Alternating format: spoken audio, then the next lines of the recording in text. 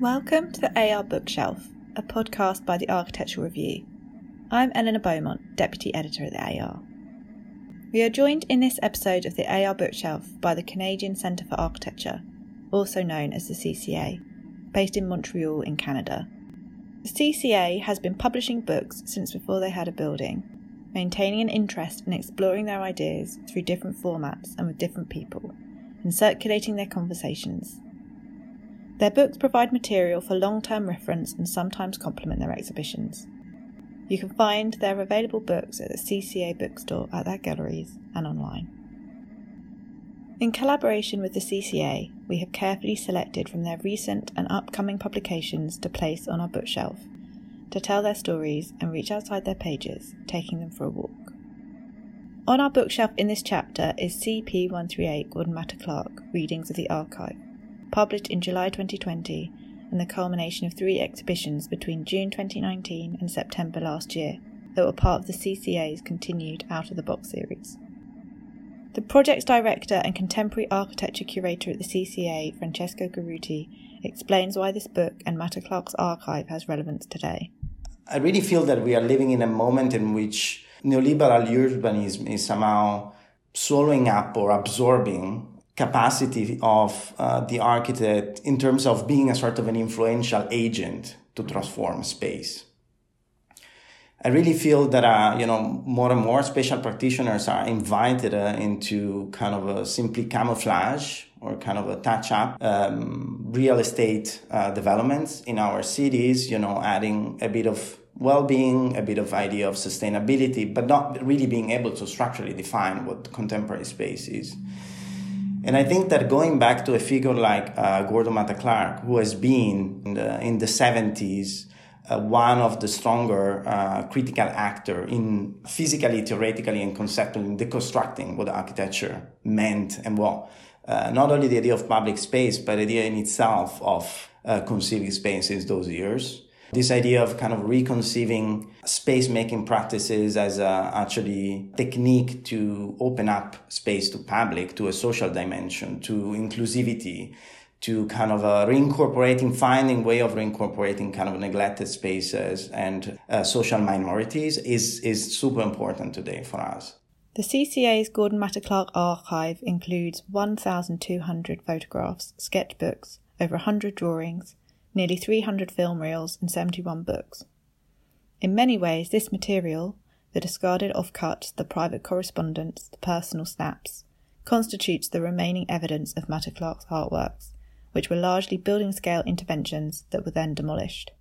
The Gordon Matta-Clark collection at the CCA has a specific nature in the sense that somehow is more focused on what is after, before, and around the artwork. So we are talking of archival material related to the production of the pieces, personal correspondences, connected to relationship around the production of the works, travels, annotations, side notes, sketches, unrealized project, everything that is at the margin of what we can define, the core production of a piece, or what somehow the market, throughout the years has arrived to define as the pieces that are basically potentially consumed or commercialized in the market.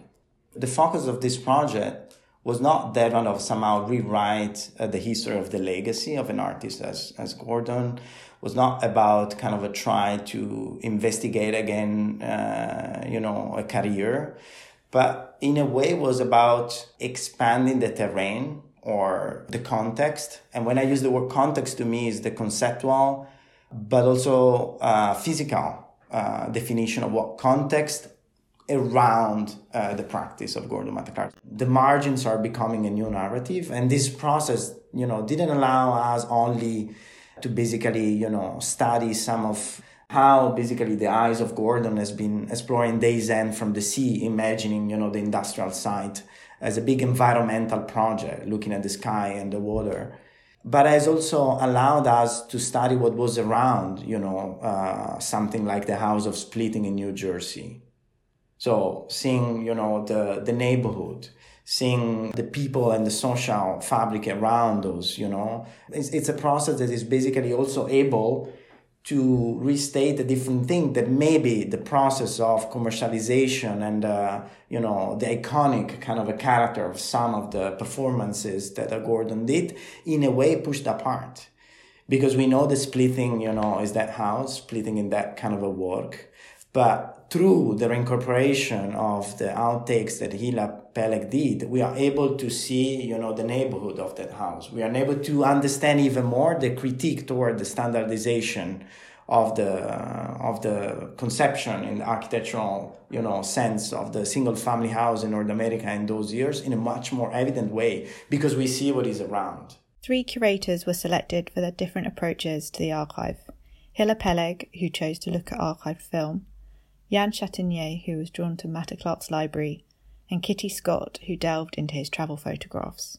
A figure like Hila Pelek, who has been always in between the production of film, so filmmaking, and as a curator and scholar investigating filmmaking. Then, a figure like Jan Chatinier, who has been always exploring archive as tools for investigating the present, making them powerful, active instruments. And then also Kitty Scott and her interest somehow into the anthropological reading of the figure of the artist, or, the relationship between an artwork and the artist. And they were kind of then, in a way, going directly to the different components of our collection. It was kind of interesting that they approach these margins or these edges, these liminal components of the archive, touching what somehow was part of their way of looking at the archive in itself, but also at art, I would say, because Jan immediately decided to tackle the private library, which is hosted in our collection, the private library of Gordon Matta-Clark, and Kitty Scott, this huge amount of private photographs of all the travels and the journeys that Gordon has been conducting throughout the years around the globe, being even as a sort of a pioneer figure of artist traveler, I could even say. And then with Hila Pelek entering into the cinematographic production, but not at the core of it, but again at the margin, trying to recuperate or reanalyze, restudy what was discarded. So all the outtakes that were somehow part of the production, but then taken out from Gordon or the different figures who has been involved in the production of the films in the moment that there was the editing process. Highlighting that the marginal is the center was part of his own statement. The margins are becoming a new narrative, and this process, didn't allow us only to basically, study some of, how basically the eyes of Gordon has been exploring Days End from the sea, imagining, the industrial site as a big environmental project, looking at the sky and the water, but has also allowed us to study what was around, something like the House of Splitting in New Jersey, seeing, the neighborhood, seeing people and the social fabric around those. Through the reincorporation of the outtakes that Hila Pelek did, we are able to see, the neighborhood of that house. We are able to understand even more the critique toward the standardization of the conception in the architectural, sense of the single family house in North America in those years in a much more evident way, because we see what is around. So the 3 levels, which are going from, the problem of the archive in itself, the curatorial approach, and the notion of context as actually physical one, are becoming together a sort of a statement, which is the statement of the CCA, but as you said, is also the statement of the approach to space and to art that was at the core of the Gordon's practice. The experience of going through all of this material, I think, would give any researcher great insight into how he was looking. In his travel photographs of Italy, Mexico, Guatemala and other places all over the world, Kitty Scott could see the careful and deliberate way Matta-Clark captured and saw the world, even outside what is traditionally defined as his artworks. One of the greatest gifts artists give us, right? If they do anything, they show us another way of looking and another way of seeing. And I think this particular treasure trove of material is exemplary in that way. So much of his work exists as photography. That's how we know it, right? And so there are these kind of iconic photographs that we see over and over again, and we experience, of course, there are fragments of buildings and such. But I think what's really nice about this is, these photographs give us deeper insight into how he was using the medium, how he was thinking about the medium. I didn't necessarily focus on what I would call his work here, but, he goes to Paris at one point and sort of like any tourist photographs the side, looking out the window of the plane and the engines and the wing and such. And, he does it repeatedly over the visit there. And of course, we've probably all done that at one point in time. So he immediately becomes relatable, in that way as well. In many ways, the three curators mirrored Gordon Matta-Clark's practice, looking where others are not looking, to pick up from the cutting room floor, to find value in the discarded, the quiet in the marginal. The book sat quietly on the shelf, the film footage cut and rejected, the photographs carefully stored. He's often somebody who's looking on the edges of things. He's often looking between. Of course, when he was working, in the United States, he was often looking for these locations that were ruins, that were on the edges, that were not the places where other people were going. They were kind of marginal. He's sort of looking to see. Matta-Clark found value where others saw none. Where some might see an unremarkable market scene or semi-derelict warehouse, Matta-Clark saw beauty and potential. One of his first works was Photo Fry, an almost literal process of alchemy that sought to question humans' long, fruitless quest to turn things into gold. For his first show in New York, in a gallery, he decided to install a pan in the very space of the exhibition and fry properly transform photograph by exposing them to extreme heat. Yann Chatinier, who explored Matta-Clark's personal library in the CCA archive, describes the preoccupation he had with the idea of alchemy.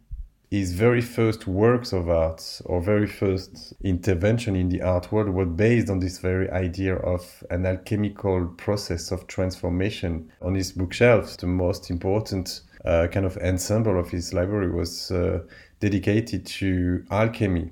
It's actually something that he developed from a proper research, not academic at all, I guess, always pretty intuitive and organic, but very well documented by a very precise selection of books on this particular subject.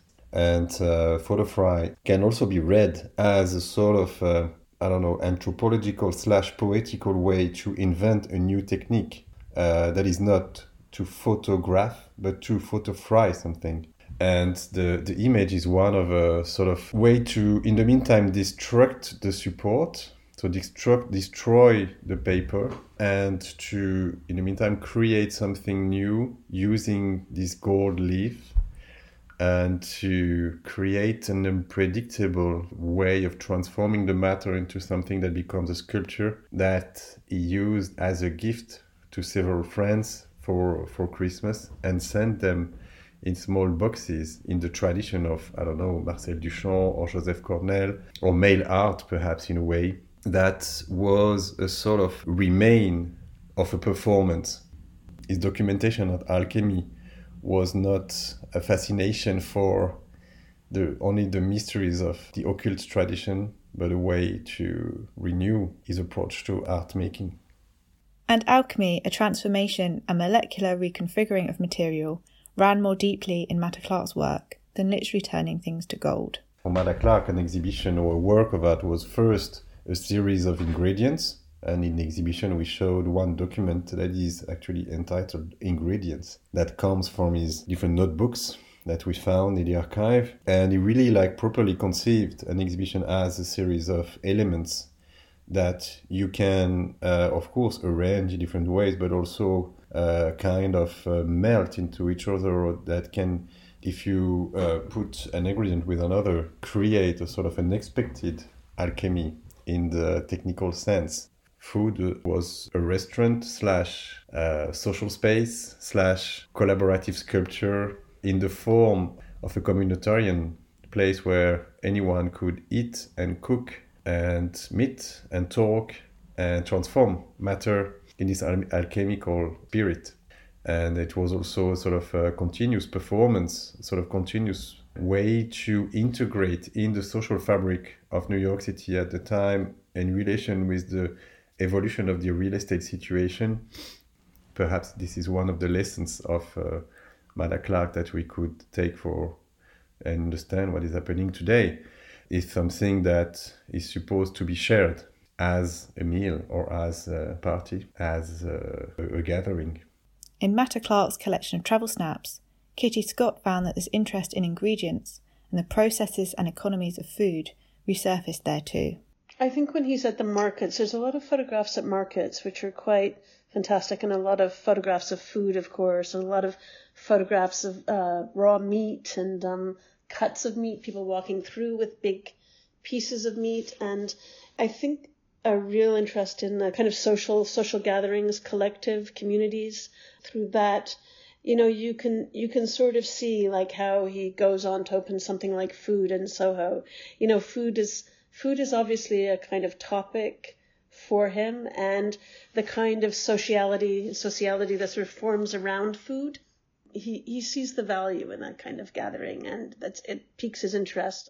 As well as transforming materials, chemicals into photography, raw ingredients into food, Matta-Clark turned his gaze to the city in the way that land was transformed by yet another alchemical process into a commodity and cold hard cash. In his studio, in his very first experiment, one of the first things is that he organized an exhibition that was based on the growth of a tree that was growing in the center of his work/exhibition/activist space in New York, and the tree was growing inside the building and was destroying the building in the meantime, and was kind of confronting this very special time of the growth of a living element, and the decay and the remains and the ruins of the real estate speculation and modern activity and the capitalist society in New York. Laura Phipps, curator at the Whitney Museum, examined Hilla Peleg's work for the CCA's Gordon Matta-Clark Out of the Box series, which focused on film footage outtakes that captured some of the artist's most famous works, including Day's End, which encompassed the cutting of a large hole in the dilapidated Pier 52 building on the Hudson River. Matta-Clark's Day's End was really meant to be transformative, to alter one's relationship with the city and with the river and with the sun. But what I also came to think is that he was really also raising concerns about the way that the city had failed to address the architectural and structural needs of its citizens. There was never an understanding that any of this would be permanent, right? Like, these buildings would stay forever. You don't have to know that much about the history of New York City to sort of get at that understanding. In particular, these buildings in this waterfront that really had changed, just was a constant flux since the beginning of New York as a colonial space. It was really important for me to remember when this work was taking place and what the state of the city really was. In 1975, I think really just maybe a couple of months before he started actually cutting, New York City had been on the precipice of bankruptcy and had just been sort of rescued. Municipal social services had been cut, jobs related to those, all these things that made New York City livable and affordable for those without extensive means were sort of disappearing. And I think that, there's a way in which the art world has tended to look at this time in the city's history and romanticize the sort of inexpensive living expenses, lofts and studio spaces. And I don't think it should be discounted that the ability to live cheaply for some people did empower artists and engender creativity, but the gentrification and the increasing economic instability that sort of rose out of this rescue of the city took root, I think, there, has really taken a toll on the city. And in some ways, Matta-Clark's sort of commentary on that feels prescient and maybe even predictive somehow. Obviously, you see stronger or maybe more strident references to this failure of a city to provide shelter in works like Jack's, where he was, creating these sort of makeshift shelters, or Fake Estates, where he's actually purchasing up this property that has, quote unquote, no value. But at this moment, to try and create a space that really highlights a different relationship with the city, I think is not far removed from those concerns. We are talking of basically an abandoned, industrial site that was part of, those areas of the city of New York that were really not considered as part of the urban in itself. It's not by chance that then an artist like Gordon reimagined to basically reincorporate a piece of a city like that one as a sort of a kind of a park for water and air into something that was pushed out. Francesco Garuti explains how, in Day's End, Matta-Clark brought this marginalised part of the city back into the centre. Jan Chatagnier sees the same re-evaluation of public space in Matta-Clark's food project. Matta-Clark managed in some way to redirect all this energy and money and visibility from a certain, elite to some kind of shared space with persons who perhaps need more than us to be supported and taken care of.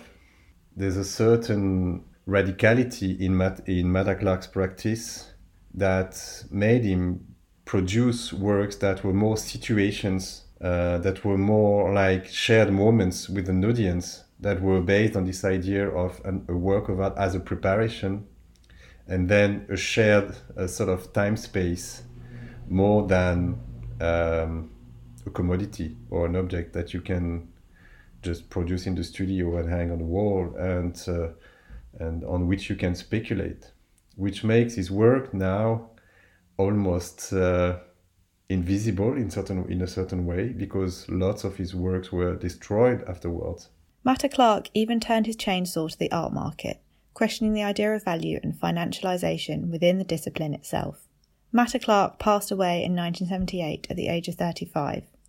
He was in New York at the same time as his contemporary, the artist David Hammons, who was born in the same year, 1943, though their paths never crossed. Nearly 50 years after Matta-Clark made his incision in Pier 52, and almost exactly the same site, David Hammons has made his own Day's End, a monument to Gordon Matta-Clark. Essentially a minimalist sculpture, a line drawing in space that exactly outlines the pier shed that was there. So it's 320 feet long and 52 feet high. It's made from essentially the narrowest or thinnest metal that could support that structure. Hammons doesn't recall knowing anything about Day's End when it was made or while it was still extant. So I've been very careful not to create or to overstate any connections or affinities necessarily, but it's sort of obvious through the careers of both artists or the practices that there are these shared concerns around a changing city, about the thinking of what is available and to whom as the city changes.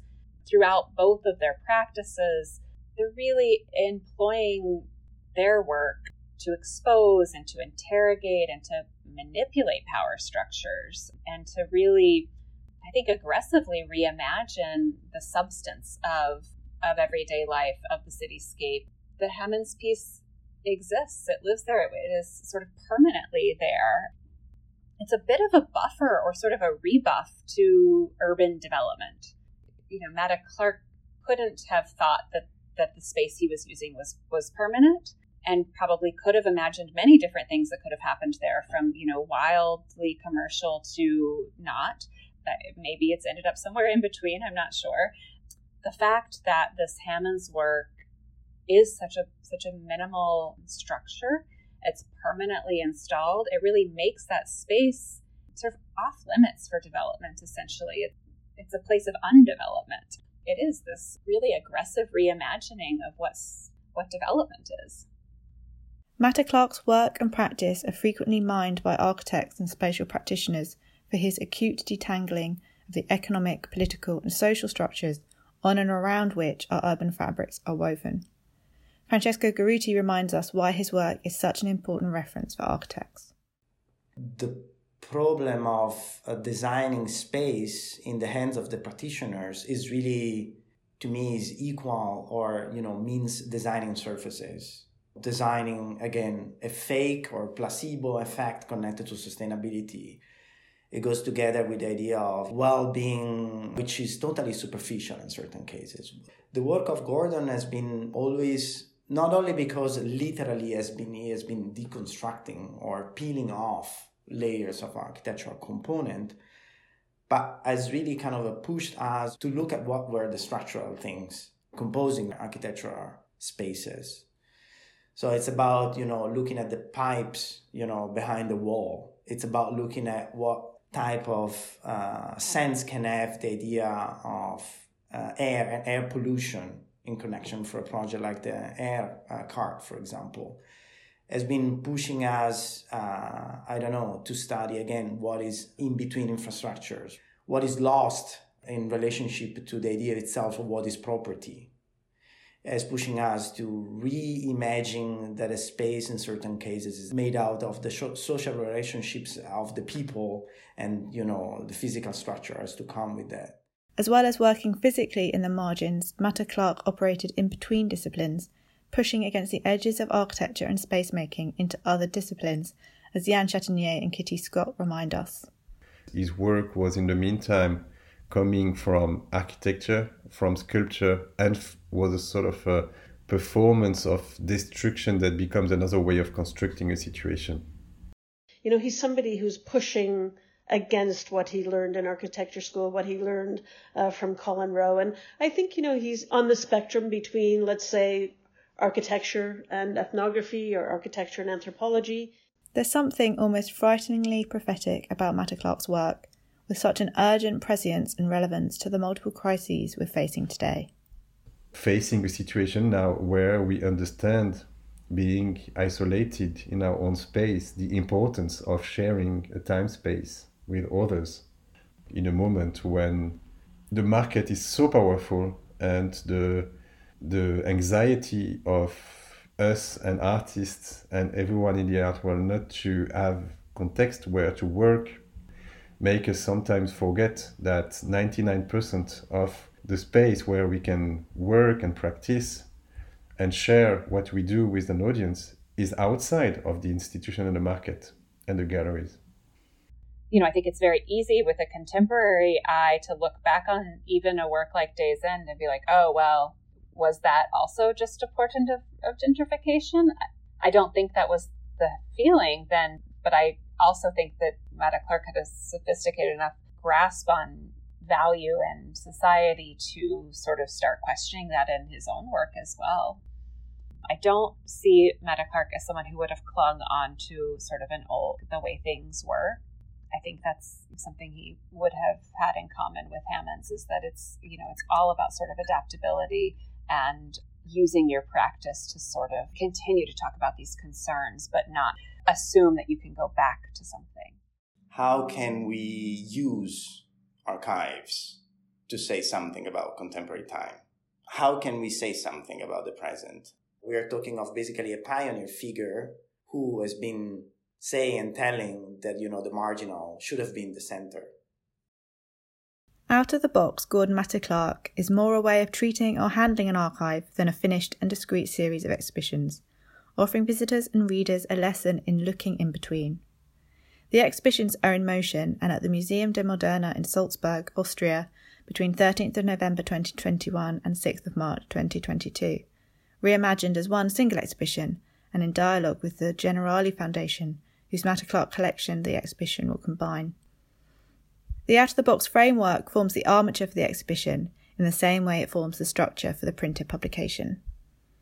Edited by Claire Lubell and co-published by the CCA and Koenig Books, the book itself, CP 138 Gordon Matta-Clark Readings of the Archive, is a deliberate and careful exercise in relating a constellation of exhibits and displays spread over 3 exhibitions into a single linear narrative, allowing overlaps and kinships between the bodies of work to come to the fore.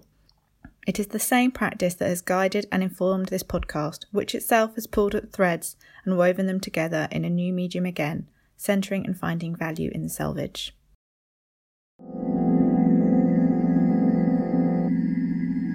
Thank you for listening. CP 138 Gordon Matta-Clark Readings of the Archive is available now from the CCA bookstore.